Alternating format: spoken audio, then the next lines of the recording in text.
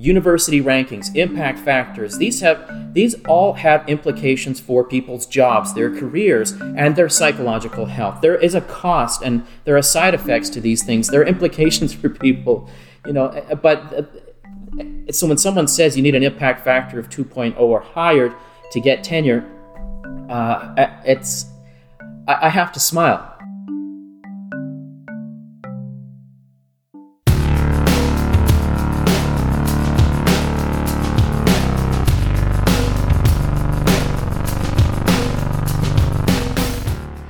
Welcome to Everything Hurts. My name is Dan Quintana from the University of Oslo, and I'm here with James Heathers from Northeastern University. Well, this is part 2 of our episode with Nathan Hall, and haven't we had a great response from part 1? And thank you to all the people who pointed out that this also happened to be the episode that we both spoke the least. we got a fair bit of that as well. Yeah, how many people said that to you, Daniel? I really like this episode because you didn't talk. You didn't talk much. I got that from so a few much people committed to listening to our voices on the internet. What a lovely compliment to receive. But no, we did get a lot of nice things said to us over Twitter and Facebook, and a lot of news and some horrible things. Really? Yeah. Well, mainly about you, but there's only so much time in the day. The dark web doesn't count, James. I know you. Don't you start with dark web. People have ruined that word because it's largely populated with. Let's not even go there. No, I'm trying to I'm cheering myself up by giving the third Hertzie a hug here, but no one can see that. Third Hertzie. We will get a photo of the third Hertzie. But hang on, let's see if we can capture a complaint. These are usually pretty easy because there's a lot of complaining done here. There it is. Third tiny one. Hertzie. Well, it's hot. It's hot, man. He's in a bad mood. Everyone's in a bad mood. We're going to get to part 2 of our episode with Nathan very soon. But before we get there, we're going to answer some listener questions that we've gotten in to the show. And the first one is from Paul Lester. First things first, Daniel. Yes. Have we prepared answers to these questions? No. This is let's see how it goes. It's a very valuable distinction, sir. Sometimes we get listener questions like, that is the sage question. We should consider this at great length. Or sometimes we get listener questions and I don't know what they are. It's the closest thing we're going to have to completely live podcasting. But let's jump into it for the first question. This one is from Paul Lester, who is at Paul Lester 40 on Twitter. And he asks, any advice that yourself and James could provide regarding grant applications would be excellent. Perhaps a bit of context for early career researchers in terms of how many applications you both submitted before being successful. If you could outline how much this was for and anything in particular you thought was a strength of these applications. I think listeners may be interested in developing greater awareness of competition for a given application and knowing how to implement particular strategies that might help set your application apart. It seems... Paul... Yeah. Paul, giving me 10 minutes on this one. It's a good one. You're a monster. A few more sentences. It seems as though we've given plenty of advice from funding bodies about what they're looking for from individual applicants, whereas being able to identify how often your application better meets the funding objectives than those submitted by other groups is a much harder criteria to satisfy. I think if people... Yeah. Okay. That's like 6 people more senior than us on a panel for 2 hours with attendant coffee kind of question. So why don't we do it like this? Why don't you confine yourself to 3 pieces of advice, and we'll do them in sequence 1, 1, 2, 2, 3, 3. Okay. And redact anything that you were going to say that overlaps, because this is not enough time to do this question justice. That's a very good question. I mean, they refer to, in American academical culture, they refer to something that is occasionally called grantmanship. Grantmanship. Which is a very tortured word, and I don't know if there's space in it for grantwomansmanship. I don't even know. Grantspersonship.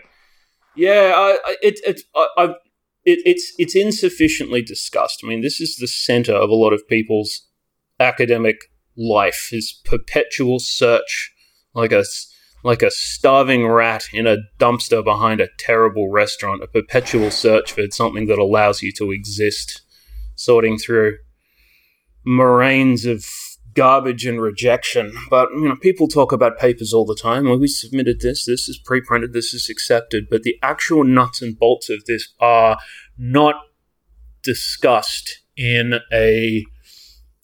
not discussed openly for a variety of reasons. I'm going to start with saying this, and one of the things is because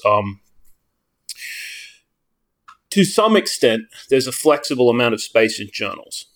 It's not some kind of zero-sum game where you're like, if I get the journal article, you do not get the journal article. And you wish success for other people, you hope that they get to publish in the outlets that they'd prefer for whatever spurious reason they might have a preference. But when it comes to grants, if you're collectively applying for money, there's only so much money. So people have a tendency not to be open about, I know exactly where resources can be obtained on a multi-year level.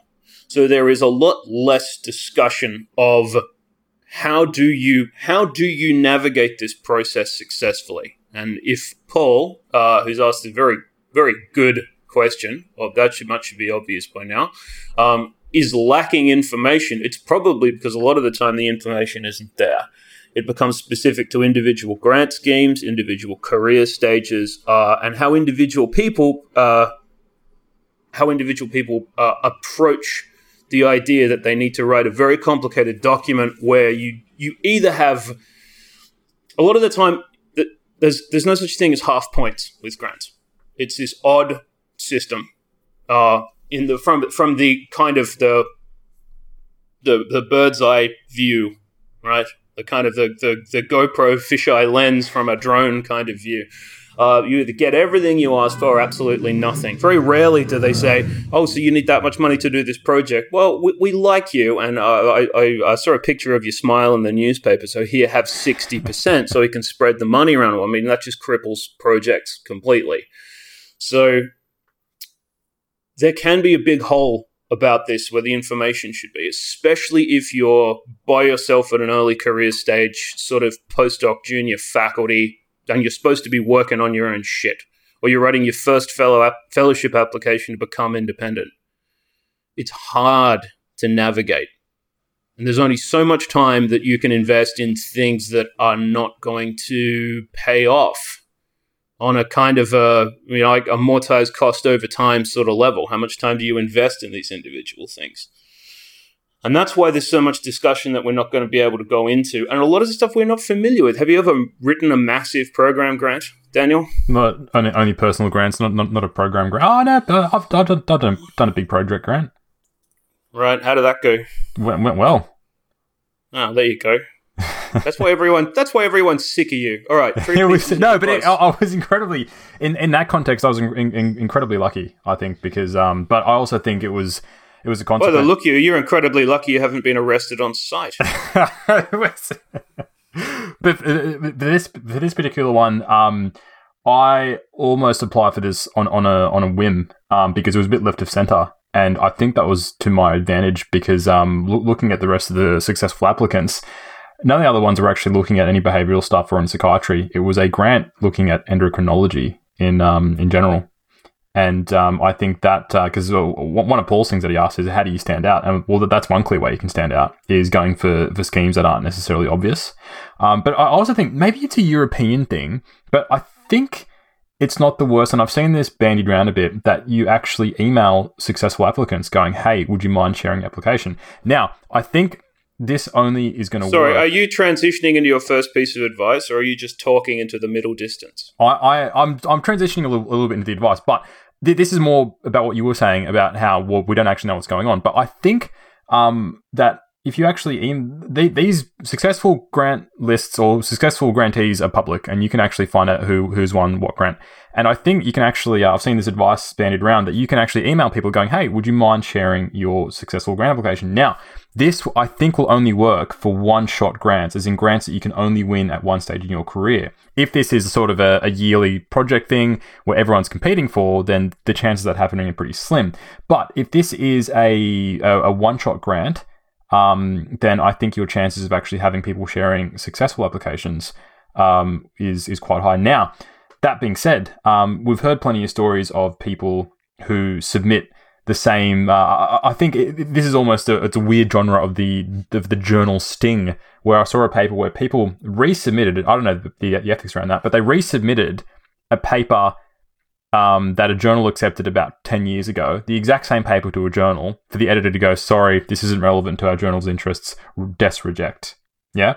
So that, in a weird way, I mean, that might reflect changing norms at the time, but in a way that kind of demonstrates how arbitrary the success of journal papers and grants are. You may submit the same grant, even from a prior successful one, but it might not necessarily help you. But at least this gives you a good idea of what sort of things are successful. So I think unless it's if it's a one-shot grant, you could actually consider this idea of just emailing people and asking them for their grant applications.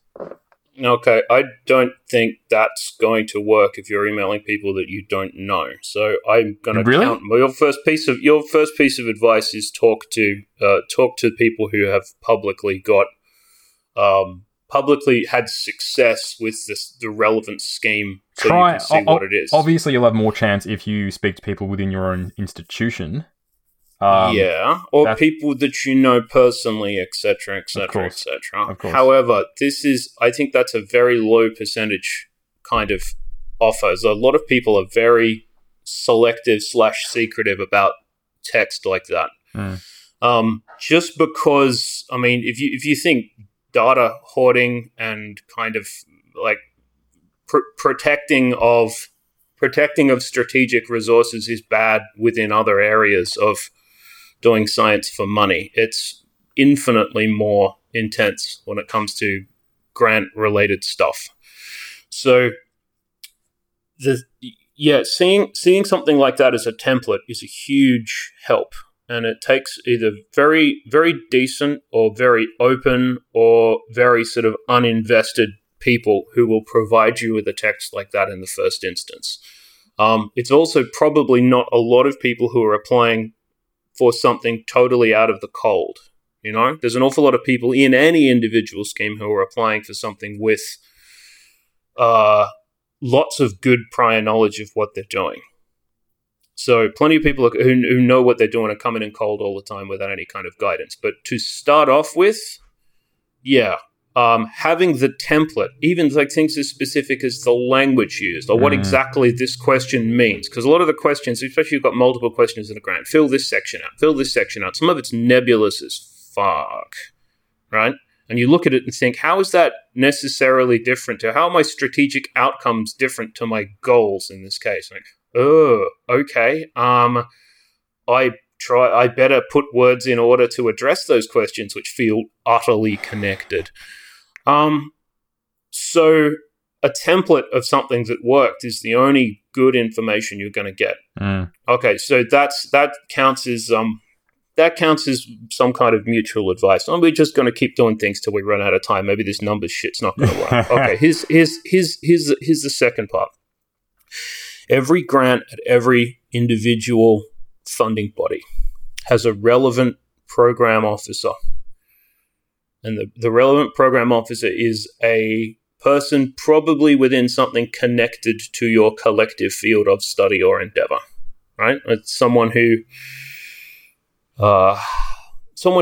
works for the organization that is involved, and the roles differ. We won't get into like the specific guts of what they do, but if you're trying to determine a fit of something, the person who can tell you, and the person who, in an ideal world, would know that you're going to apply, how to focus the whole thing. What is the topic that's specifically of interest right now? Is the program officer or some relevant grant officer.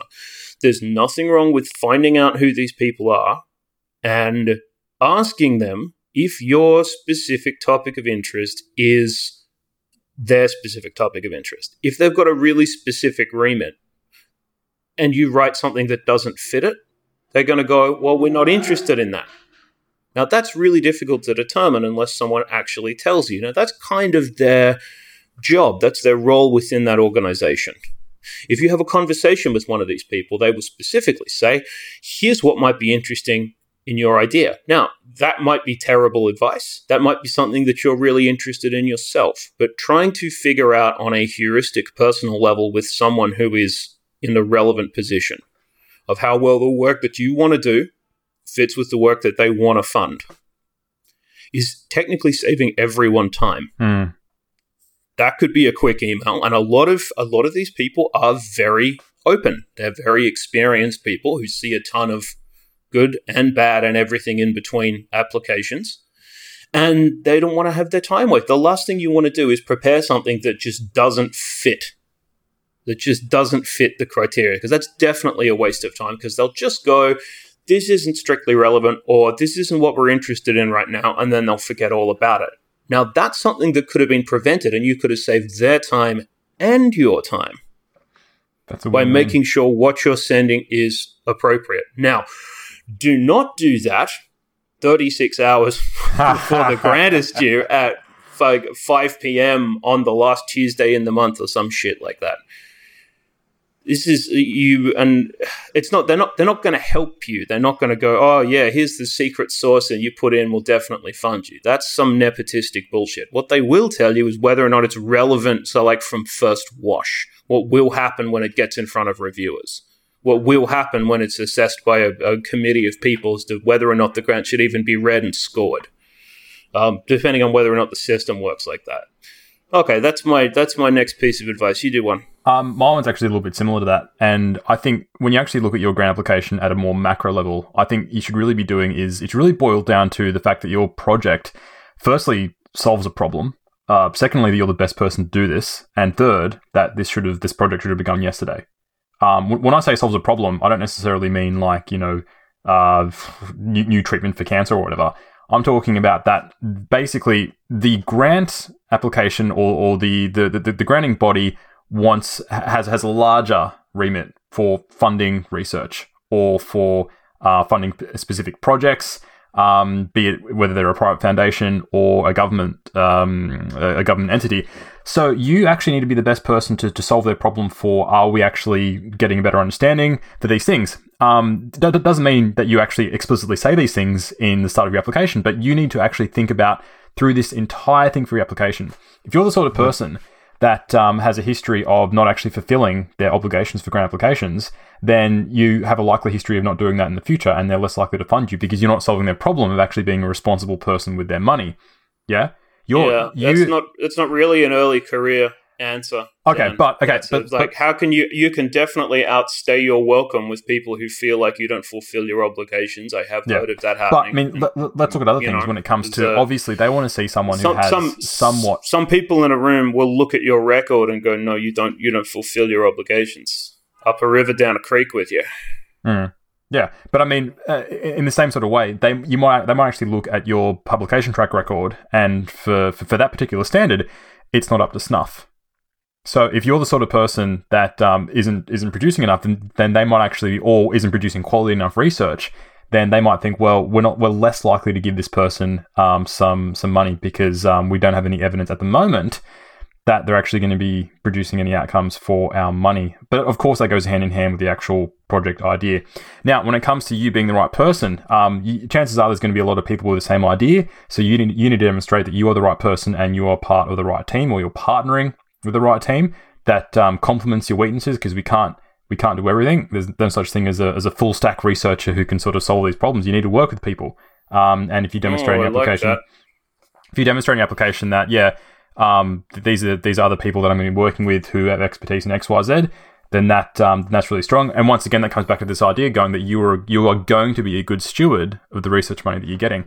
And finally, this idea of this is the sort of thing that needs to be done yesterday. Because someone might look at this going, yeah, this is a good application, but, whatever. As we know, about a third of all applications actually are fundable, so to speak, but only maybe 10% actually get funded. So this idea that there's this urgency. That just happened to us. Had some really, really good reviews. No problems. Good and very goods all across the board. Very, very large grant that I was a fairly central participant in writing.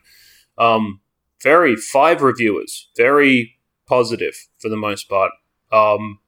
Some sensible suggestions to improve, great scores, no money. Bummer. That sucks. Yeah. This is and okay. Look, let me add something to that, and we'll get to the next question, which hopefully is less technical. Good job trying to fit this into 10 minutes, dickhead. Sorry, wanker in a car. Geez, that was loud. Why can't we cancel loud things? Okay. Final piece of advice to fit together with all this is that one of the first things that you're going to have to do, as you've just said, is assemble a team of people who are all collectively interested in doing an idea. Trying to address something through a structural research program that you all collectively fund. Now, when it comes to the vagaries of how do we get the budget together, what do we do, who spends time doing what, etc., you need as much time as possible to try and iron those things out. If you ever tried to get 6 senior people to all review something all at the same time, it is a shit show. When you start writing grants, you will invariably be collaborating with people who are more senior than you, who have more demands on their time, or who feel like they're more important and don't want to participate past a certain level. They feel like you need them rather than the other way around. So you need to know the dates of things when they're released, when they're open and available to be done. Good advice. You can't get out in front of a good answer to a question and really get all of the elements of something like this coordinated. And if it's a big grant, there's a lot of shit. Like the budget section alone for some of these things that might need to be signed off individually by the financial departments of every participating university. And on a big enough grant, that can be 4, 5, 6 more institutions, right? So you need to find the places where these things are aggregated or described on the internet, and you need to know when they're ready to go. Now, one of the things that seriously helps with this, and something that I'm hugely in favor of, is grants being organized in a tiered system where you submit a letter of intent in the first instance. A very short document with a very brief description of what's going to be going on, and they will assess that for fit till maybe somewhere between sort of 1 in 10 and 1 in 2 people who submit a vague, high-level description of what they want to write a grant about. And they'll tell you whether or not that works for them, whether or not they're interested. And at that point in time, you write a full grant. I love this system. Really? I love this system because it saves everyone a whole lot of time. You could write a good letter of intent on and off in a week, probably. Sure. If you've got and that's not like something working in full time. Good luck writing a full-scale program grant in anything less than about 2 months. And some of those 2 months will be sort of 10 to 12-hour days of total bullshit that needs to go in because it's part of the legal process of doing the back-end work of how it all fits together. At the end of the day, a lot of the time you are dealing with millions of dollars in public money. This is not something where you just sort of wave your hands and go, yeah, give us cash. So if things are recurring schemes, you need to know when they recur. You may need to publish things or work on topics in advance of what you need to write to be able to include the information that says, yes, we know actually what we're doing. This is very, very common in Australia. I don't know. I've not done I've only been a sort of partial participant on 2 full-size NIH grants here, both of which are under consideration as far as I'm aware, rather than like successful or not. And man, you need to be including how it might work, like the structure, how it might work, the work that you've already done, the pilot data that you've got needs to be in the application itself, as opposed to here's all these things we might do. You can see in a like if you try to demonstrate the fact that you can do it in the first place, you need to be out in front of that. And yeah, I can't remember ever seeing a successful grant body of text that doesn't have like, here's the figure of this is how we did it to start with. Yeah. This is the key result from XYZ. And people, it's just a huge body of text describing what you might do, no matter if it's a good idea or not. It represents risk to the people who are making these sort of vicious managerial decisions about what can or can't be done. From their perspective, they're trying to minimize risk. And obviously that has big implications for what's going to happen in the future. So maybe they don't fund high risk research. Maybe they don't fund things that people can't get out in front of, and that seriously affects people's ability to do cool transformative shit. That's a whole other discussion. That happens as well. Yeah. I think that's about enough on that.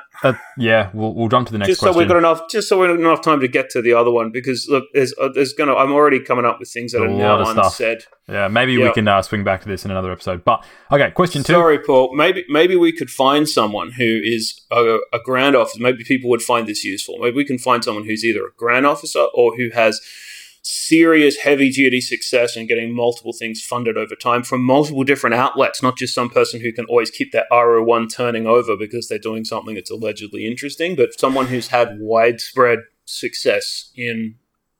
Yeah, we can probably find someone like that. Whether or not they're willing to talk about all the secret sauce they use to not get sent to the poorhouse is another matter entirely. So that might be a hard person to find, but maybe we'll have a go if it's useful to people. We'll give it a go. All right, question 2. This is from Lee Greathouse, who is at Cancer Microbes on Twitter. What a super name, Lee Greathouse. It's great. Okay, here is Lee's question. I would like to strongly advocate for a discussion on data cleaning. I feel like this only gets a brief mention in most stats classes. Even in the 4 sections I took in my Masters of Public Health was only covered in one lecture. I've looked everywhere for a detailed SOP or guideline, but to no avail. I keep getting told it's field specific, but this does not cut it for me. I and others, I'm sure, have been tripped up so many times by missing a critical outlier, missing key visualizations, etc. There's so many stories of bad data being used in huge studies. No wonder replication is tough. James Heathers, we have a lot of ideas when it comes to data cleaning, but what do you think about this? Oh, man. Look, okay, first principles, this is something that anyone who works in AI, machine learning, big data, large behavioral experiments will always tell you. I spend more time, sometimes significantly more time, cleaning and structuring data than I do in analysis. Sometimes analysis that you want to do is totally predetermined, and you already know how to do it in the first place.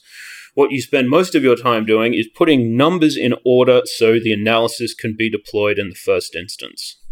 Now, this is not a cool thing to talk about. This does not enter into the, hi, you clever people on the internet. Hi, I wrote a blog and it's on some crazy esoteric bullshit you've never heard of. And here's the code and this is all very cool. It's a million miles removed from, I have a million lines of dog shit and I need to turn it into a million lines of something that's properly machine readable. And from there, we will proceed to glory.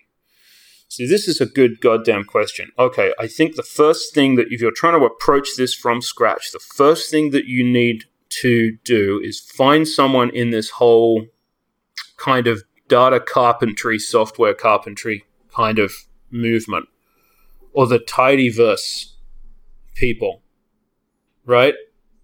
And I think that if you could go to a data carpentry workshop, that would be... They're everywhere. That would be... Yeah. That's all about, I mean, that's a great name because it's not a sort of, there's no linguistic crossover with anything else as it exists. That's a super fucking name, data carpentry. And it is perfectly descriptive of all the skills that you actually need to do. Not everyone is like putting the last coat of polish on the beautiful chair. A lot of people are hacking the fucking logs in half, you know? You're doing the rough sanding, making sure the joining fits, etc., trying to get precision on the cuts. So all of that back-end stuff is what they try to formalize and teach. As far as external resources, like what can I go and read about how to clear all this up? And you go, it's all field specific, so no one's actually gonna tell me. The place I would look to see it done right, see if there's people that you trust who are actually releasing data with papers, right? People who are releasing their data are releasing the data cleaned up the way they like. So for any individual decision, hopefully you can find someone who's already had to make that decision and ask them specifically, outliers. find a paper where it's congruent, ask them what rule they used and what the justification was. Now, they may not be able to tell you, but if it's a critical kind of question, then it's worth trying to chase down. And that is also the kind of question that people have a tendency to answer. Anything where they feel like they're helping and it doesn't cost them anything, and it's a reasonable question to ask someone who works in that kind of environment. I think are there central resources? I don't think there's any like great big texts. The big guide to having your data not be a bag of flaming shit. I don't think that book necessarily exists kind of across contexts. What do you think?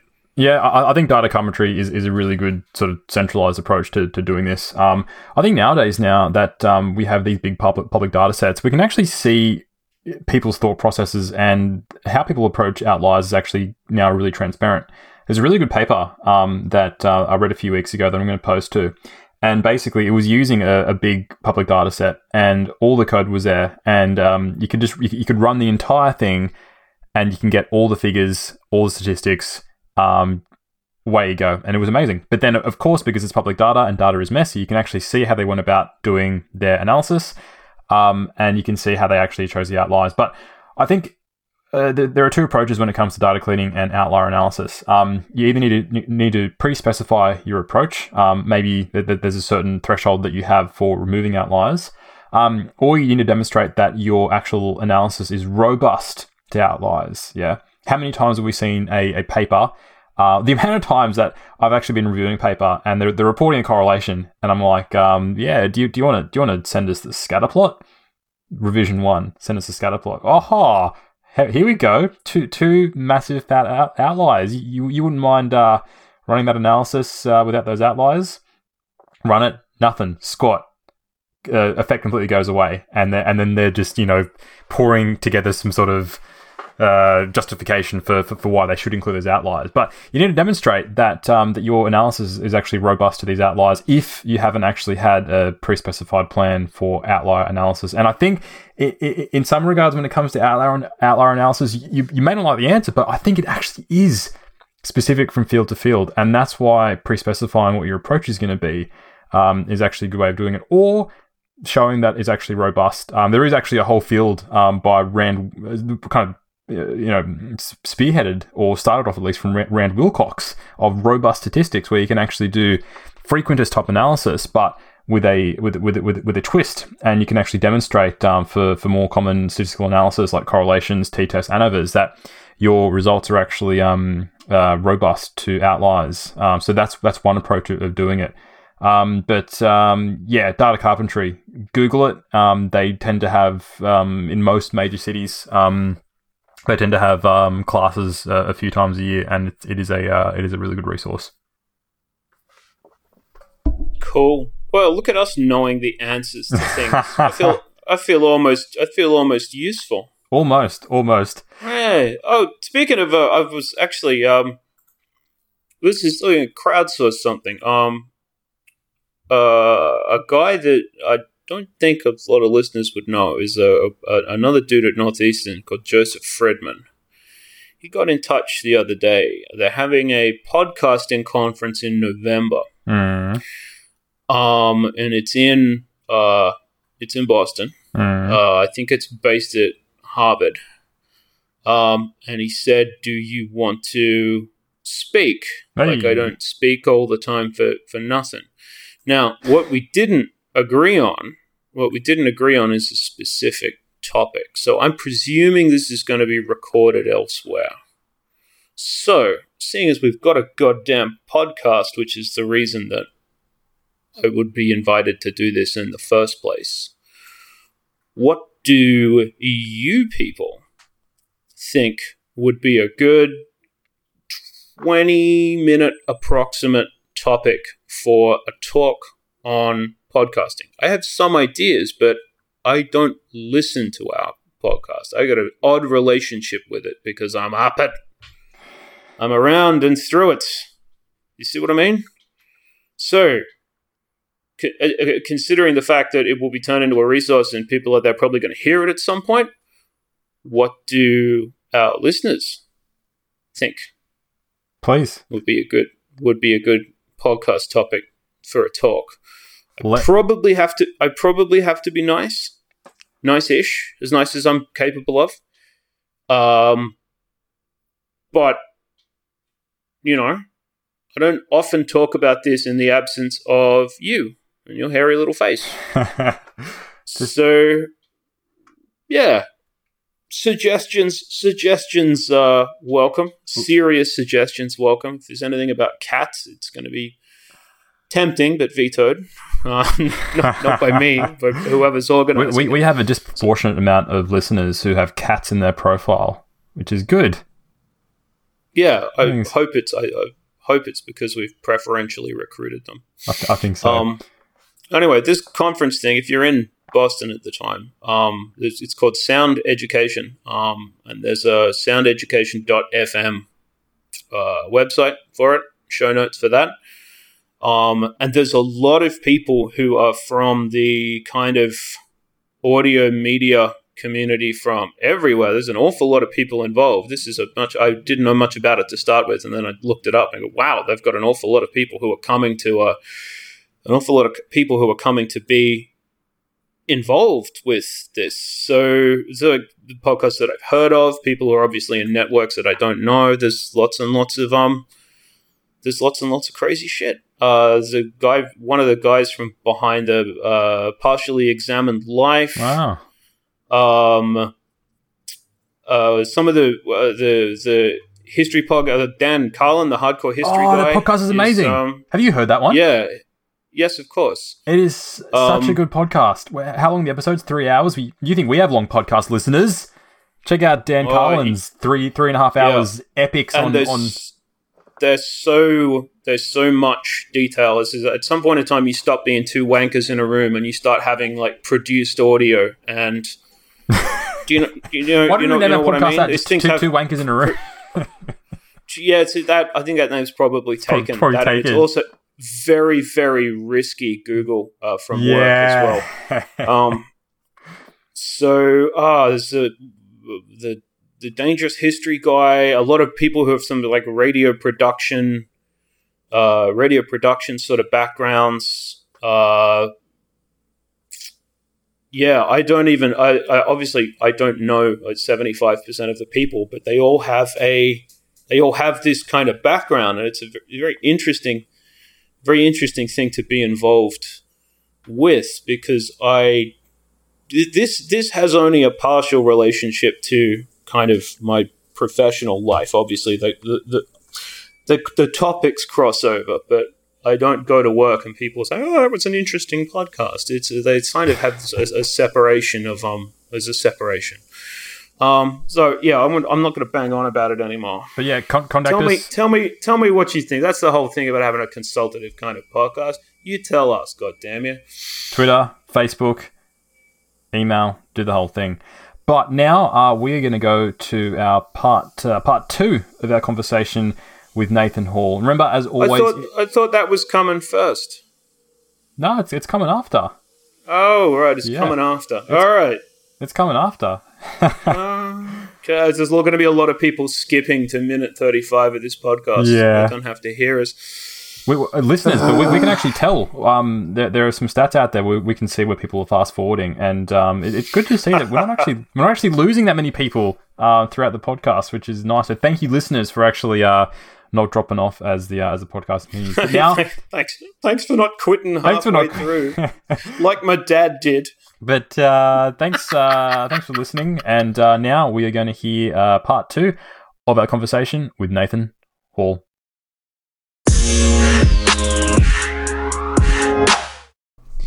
Now, we had a great listener question from Sam Parsons, who's Sam_D_Parsons, and he asked if you could torch one aspect of academia and replace it with something else, what would you burn down and what would you replace it with? Big publishing.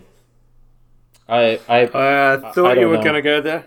I honestly don't see much of the added value provided by big publishers. I like university presses. It's nice to meet people who work for these smaller publishing houses that actually care about the work being published. They charge fees that are a bit more reasonable.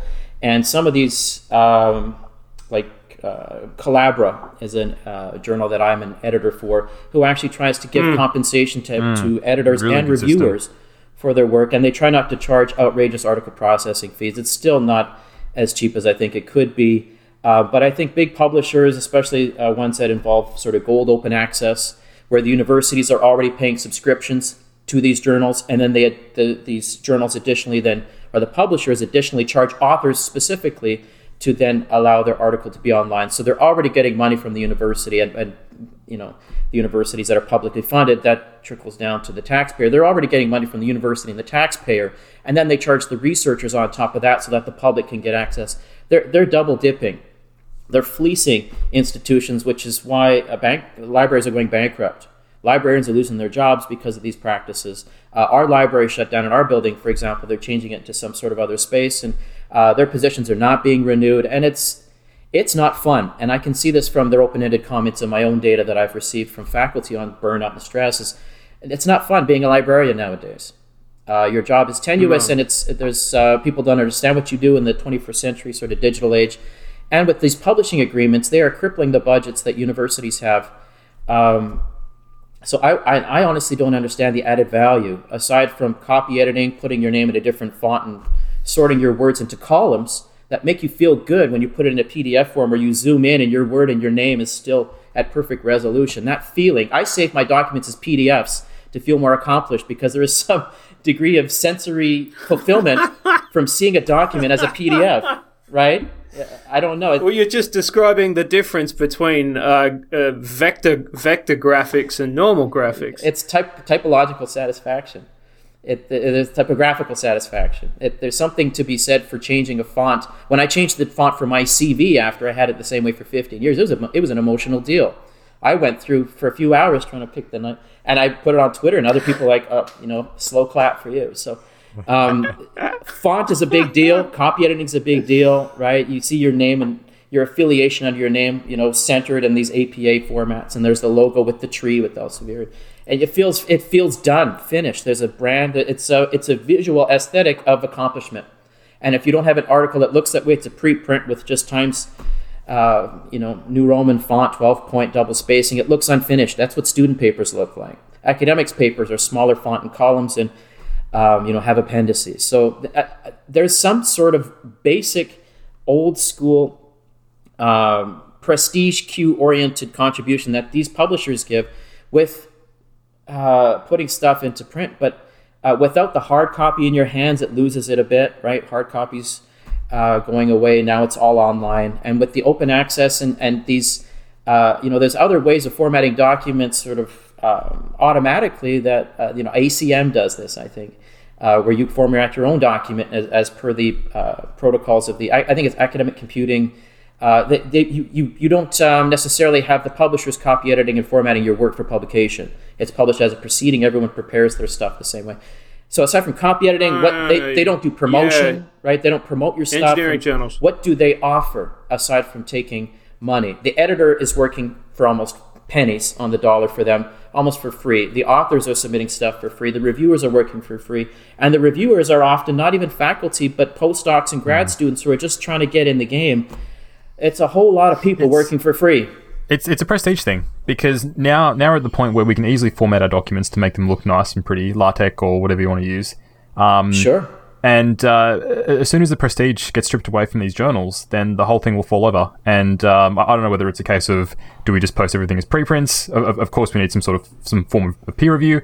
But Sure. As soon as the prestige goes away and we're not chasing after impact factors and papers are just assessed on their own merits, then I don't think these things matter anymore. But then you actually have to have people read the papers and assess them on their merits. So academics are busy. We can't afford the time for that, right? That was sarcasm. Sarcasm, by the way. Sarcasm, right? I'll give you. I had a conversation recently with. I won't tell you who. It was someone in an industry position where they have to read papers very seriously and turn the insights from papers into knowledge that they can use to do their jobs, and it has to work. They're seriously concerned with whether or not what's being described in the science that they're reading is immediately applicable to problems that they're trying to solve. and they trust big box journals less. They deliberately go for kind of middle tier, society run, more likely to have specialty or hard subject areas, more likely to have been reviewed by people who have very serious individual backgrounds in that, and they're borderline unconcerned with the size of the paper and actively more likely to distrust the big, long, poorly collected narrative, allegedly important nature of the super fancy journal. Yeah. Which led me to the conclusion that the way that this has happened, the fact that the super big box paper is the way it is something that it's some kind of odd evolutionary kludge over time to add more factors of making something look more impressive as you do it. You know, you've done 7 experiments and most of them are somewhat related and some of them are a bit dodgied up. If you have the resources to add 2 more and write the great big fucking manuscript on the topic in the first instance, there's been some kind of growth in how you can represent an idea as important. And that's got to such an extent that the people who are only paid, and paid a very large amount of money, I might add, on whether or not the ideas that they can draw from the literature fucking work, not if they can be published, but if they can actually work, because they're being commercialized or turned into IP and the IP is being sold. It's big, serious business done by very, very clever people. They don't trust the fancy journals the way they trust the journals for the little people. That's a fucking sad indictment on here's your most important thing. Right. Oh, it's my dream one day to publish something that's less reliable than this other journal. And why even open your fucking mouth? God damn. So I sent a tweet a few days ago asking people what they would tell their younger selves, about academia. I never actually answered that question myself, because I was more curious what everyone else had to say. But actually, someone wrote something similar to that, which deals with the psychology sort of replication crisis, which is now spilling over into various other fields. Power posing. I know, James, is probably something you have something to say about that. But certain things that can't be replicated, right? And it extends so far that you are going back to experiments by Zimbardo and other people that are in textbooks that maybe now should not be. So people are now questioning their whole undergraduate training, the stuff they learned in their psychology classes, the books that they were forced to buy and read, and the papers they were, and to the point where someone actually replied back to this tweet saying, if I could tell my younger self one thing, I would basically tell myself that over half of the research that is published is false in my field, meaning that you don't know what to believe. And now you actually, there's so much regret and anger about being misled and having based your own research trying to replicate things that should never have been published in the first place, that people, I think, now have, even academics, have a deep-seated mistrust of published research to the point where, yes, I do think action research is almost being given more credibility than publications in high-impact factor journals. I try regularly to ridicule the fact that people place their prestige stock in impact factors. Friends don't let friends believe in impact factors, for example. I will say that, and some people will be like, what's an impact factor? Because they don't know about these yet. And others are like, that's not cool. How else are we supposed to evaluate papers? And then other people are like, read the fucking paper. Then that starts off a whole other Twitter dialogue that I don't tend to jump into. And others are like, I thought it would make my career to publish in this kind of thing. I was always told to do this. And it still works that way, for example, to get grants and things, because it trickles down. To get tenure, you need these things, and maybe these committees change over time. But to get tenure, you need grants. And the grant committees, they still look like there's still committees at higher levels institutionally within academia that look at these things and take them seriously. But if you can start at the grassroots and convince grad students that these things are laughable, they're not as serious as everyone says. Publishing in Science, Cell, Nature, Friends Don't Let Friends have journal titles as career goals, right? It's a little thing like, I want to publish in Science. Now when you hear someone say that, you smile a little bit. And I would like to think I had something to do with that, because in your mind you're thinking, it sounds like a joke I heard on Twitter. You are actually making a joke. This is actually shit academics say. This can be funny. Why is this funny? Because there's more to life than a journal title. Don't you care about impact, meaning? And it raises other questions. So the publishing industry, I think, is something that needs to be dramatically reformed. I think it's like politics. You need to take the money out of it to try and get some truth in it. I think associations, professional associations should take over. Academics should start their own journals. There's a platform in the province of Quebec here called Erudite where faculty can sign up and make their own journal. There's a platform ready-made to help you make your own journal. There's a couple now. There's a lot, right? That is such a good resource. If it's one of the that has been on my mind in a variety of contexts for ages. I'm just not in the position to be able to do it. There's university presses. There's associations. Like, what if peer reviewing was made actually part of your job? I realize now it's not part of my job, so I don't do it unless I really want to. I am not required as a professor to do peer review at all. I'm required to contribute to my discipline and to the field, which I can actually justify, my online stuff as service. I actually can't do that to a great extent. But basically, me ripping publishers is just as much of a service if I write blogs about it and share and give talks on it as me performing peer reviews for publishers. So I choose to do the former and not the latter as much. But I think the publishing industry needs to be reformed a bit. Either university presses take over, and universities can require their staff to do peer reviews for them because they're the publisher. It's part of your job. It's part of your salary. You're actually getting paid. You put it in as time served, right? You stamp your timesheet, and that's part of your job. Or associations, right? If you still want to keep it at a volunteer level, I trust journals that are put out by associations. For example, Collabra now is professionally endorsed by SIP, Society for the Improvement of Psychological Science. I was on Collabra before they made it cool. I just put that up there, but. It's nice. People trust it more when there's an association attached to it. That is not necessarily the most profitable, profit-oriented kind of thing, and you can tell this by attending their conferences, right? They don't always put out a food tray or whatever. They're not money-making things to the extent that publishers are, and you trust them a bit more, almost because they're not in it for the money. But when there's money attached, I think it compromises scientific integrity, or at least makes it clouds the waters, and you'd rather... I think people would rather read research where there aren't these confounding factors causing them to doubt what they're looking at. If it's people starting their own journals, associations, universities, or I honestly don't even know what journals are useful for anymore. Why don't people just publish preprints and journals bid on them like art collectors, like art galleries? They don't write their own stuff either, right? They don't make their own art. Why don't you have journals and editors bid and then have... If you really believe that these collections are worthwhile, let's see if people will actually pay to see these collections.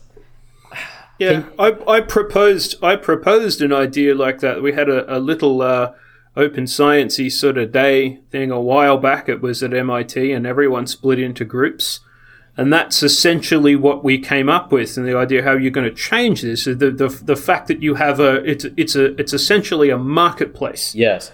That exists that exists where you have you have things that are kind of blind auctioned as far as interest is concerned, and the way that someone who's going to take your paper off your hands, maybe not even necessarily money, but in terms of here's the people that our reputation for getting you a proper review and having a decent look at this is how we plan on assuring you that we know what the hell we're doing. Yeah. And because I definitely do that. I have often sent things before to specific journals because I know the review is good. Yes. That's been foremost on my mind. Or because I know that it's the PeerJ effort recently. Yep. Because I've done PeerJ reviews, so I've seen into the guts of what happens in the review process, and it's a little bit like PLOS reviews. They were really the whole focus of the thing was we're going to keep this paper. It's like if this paper can be saved, it will be saved. Okay. And here's all the things that we think you have to do. Here's some of the things that we'd like you to do. And there's a few things that we're really concerned about. See if you can address all of that in order. But our mutual goal here is keeping this intact in the way that you've given it to us. Now, if someone says we're going to take your journal article explicitly and do that, then yeah, shit. Who's going to have a better, who's going to have a better idea of that than the editor? So I think I would burn down Marketplace. big publishers, basically, to answer the question. I think there was a question. Wasn't there? I think the house neighboring that, involving journals themselves as a construct, would probably burn down as well in the process. But I don't know the solution to this. I don't know if it's editors and journals bidding on papers, because I don't know who would pay for that when everything now is sort of free. So right now they're charging universities, taxpayers, and authors, almost punishing you for getting a manuscript accepted, right? You get a paper in Frontiers, it's $3,000 Canadian. I ran out of money this year with my grant because we have 3 papers in Frontiers. But trying to figure out what is a predatory journal, what's not, and these are all questions people are freaking out about. I'm trying to look at that as well, motivation and emotions concerning open science, and it freaks people out to share their data or to realize they may be contributing to this machine of papers that people don't trust.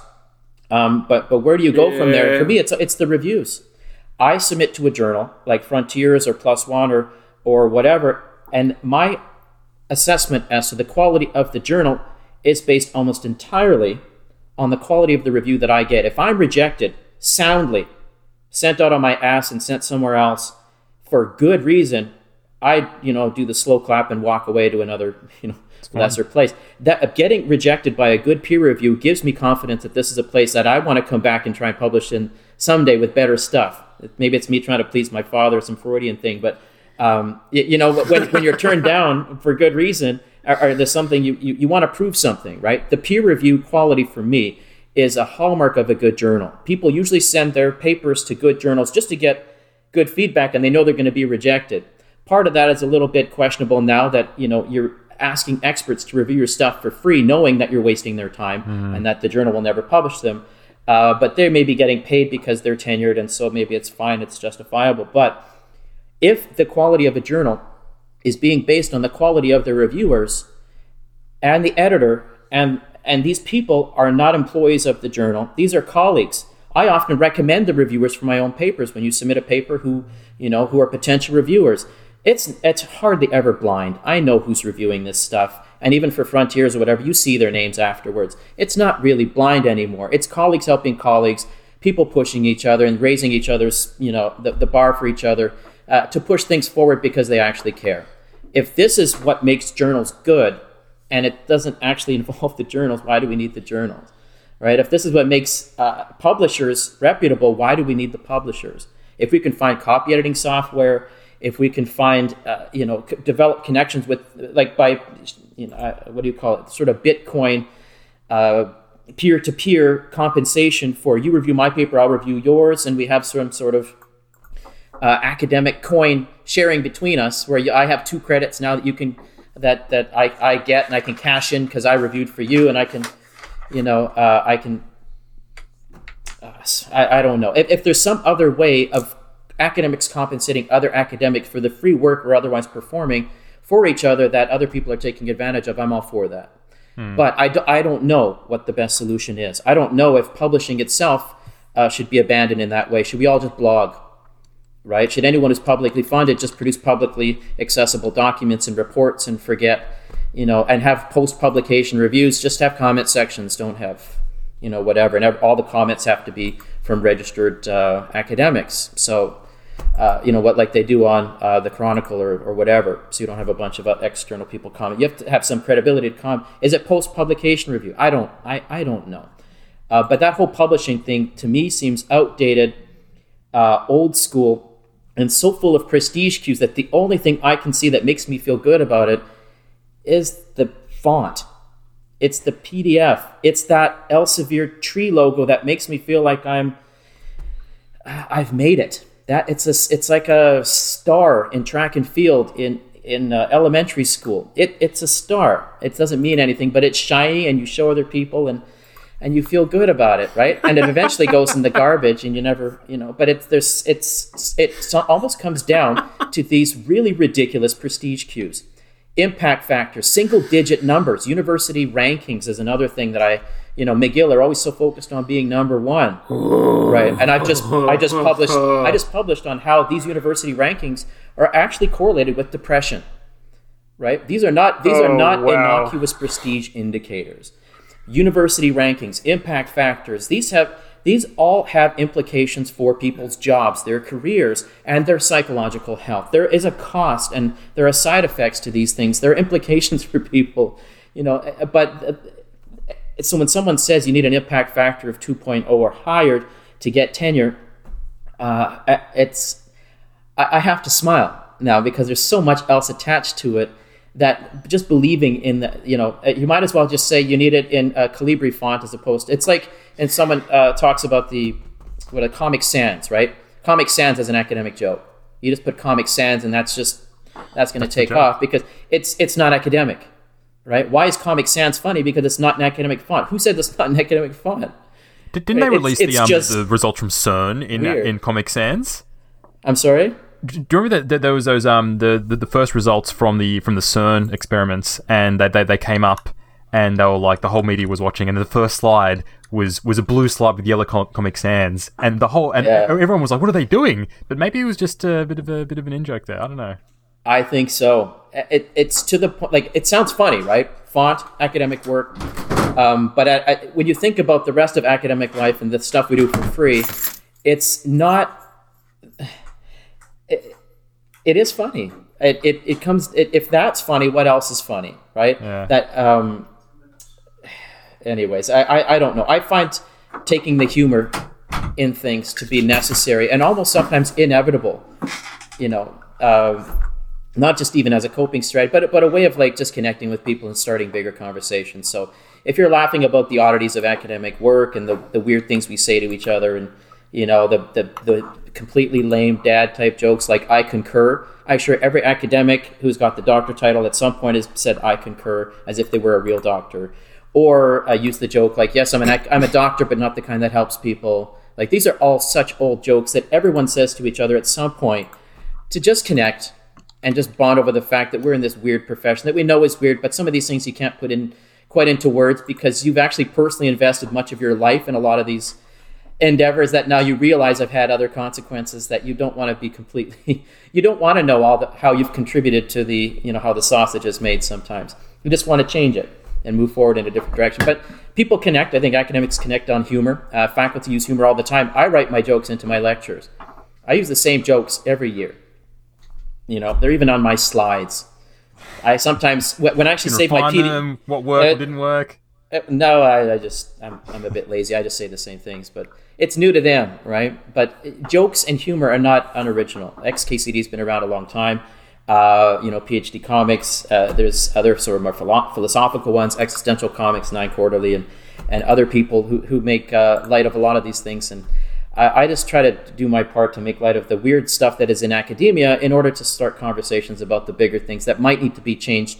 And I think part of it is I don't have the solutions, but chances are some grad student or postdoc listening to me or reading one of these things that I've shared or remembering a tweet that I mentioned might react differently in a meeting or when they become an editor, when something is submitted and trying to do certain things or whatever, make certain arguments that now seem kind of funny and they can't remember why.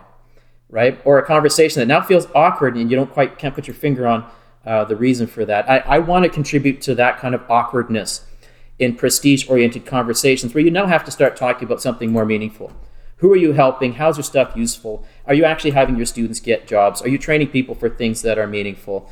Are you connecting with students? Are you publishing things in a way that actually makes publishing worth it? Or should you just be talking to people?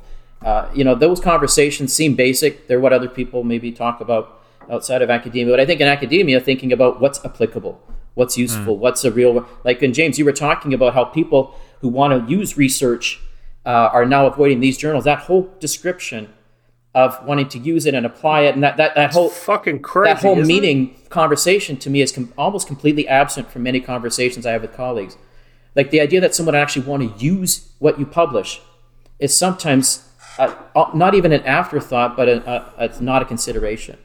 The implication sections of a lot of these papers are devoid of meaning.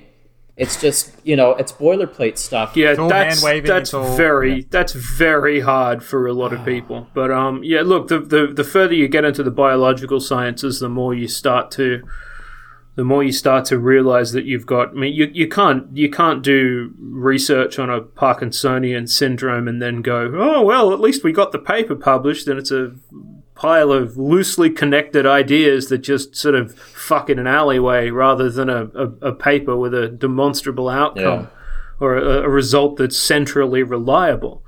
So it's interesting to see how that makes the transition into an industry where people only care about the immediate accuracy and utility of the ideas in front of them. And they do not give a fuck where it's published. They don't. They're chasing down whether or not their kind of research hypothesis of interest is a research hypothesis that they can access. Or, for example, in educational psychology, there's still this belief in learning styles, which has been debunked repeatedly, where practitioners... That's my learning styles noise. Did you like that one? It's a thing, right? The learning styles adoption, it's in learning apps. Edmodo, for example, they have a learning styles section in that app for kids that's used by tens of thousands of people internationally. It's adopted in schools as ways to train teachers in that. The science behind it is questionable at best, but it's not based on research. It's almost like there's an active avoidance of actual research on these things because they don't trust it anymore. Why? Well, in my field, in psychology, what have you, people are being criticized as sort of more focused on reinventing the wheel, having their name attached to a certain name of a construct like grit or resilience or mindfulness, doing TED Talks on these things, and sort of talking about things they don't know, like Jordan Peterson or what have you. He's Canadian, so that's a personal blight on our country and personal shame. I think we've managed to avoid having him even mentioned on the podcast so far, haven't we? Yeah. Well, there was one question I think that was posed by what academic would you most revere for going rogue, I think was another question on Twitter.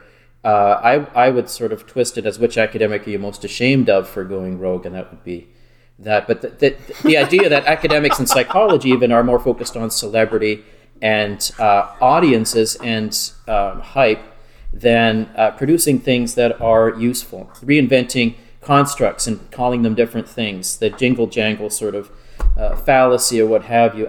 This is alienating people who could actually use our research, right? Calling old constructs new things, old wine, new bottles, whatever.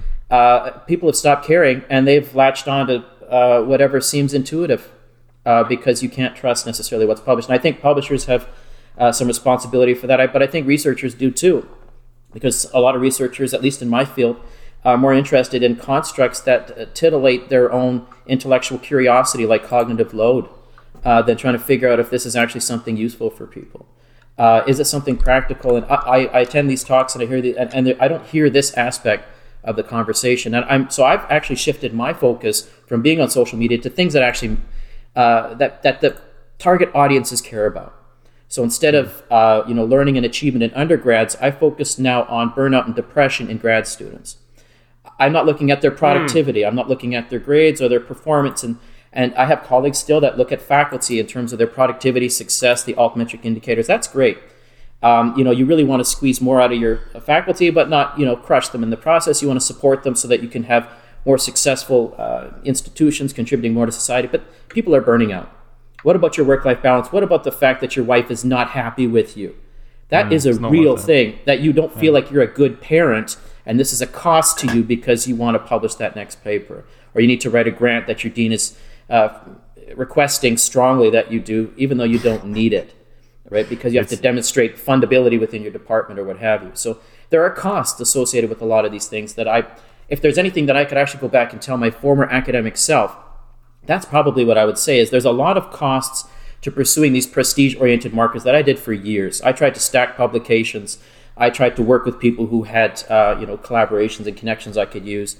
I would research journals and editorial boards and do that whole strategizing thing and cite them to get in their journals and just play that whole game. But there's a cost, right? You end up publishing things you're not proud of. You end up getting tenure and trying to figure out what you're trying to do with the rest of your career because you've just been focused on getting tenure.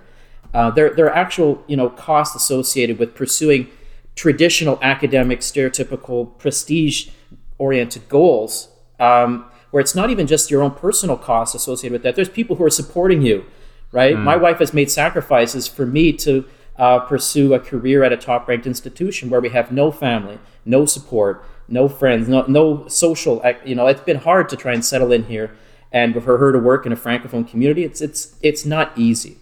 Even moving to the U.S. for a postdoc, she couldn't work, right? So we started to have kids instead. There's things you can do when you. There are so many things in the background that are kind of happening with that, and you have to consider. Now, before we finish up, we'd like to ask our guests some questions. I think you've already answered the first one, which is what you've changed your mind about recently. So we'll just jump to the second one, which is what's one book or paper that you would recommend our listeners should read? Oh, I'm going to have to disappoint you on this one. I don't read for fun. I hardly read books at all. I would probably not recommend a book or an article. I would probably just have... A lot of people go on Twitter and just want to post stuff. I would go on Twitter, find a hashtag like PhD chat or ECR chat or adjunct life or adjunct, and just read. Just read the experiences that people are posting and learn. I grew up, middle class, sort of white male. You end up in a sort of a privileged cocoon where you don't hear a lot of these stories, right? I was even further raised religious, so I didn't have a lot of the secular.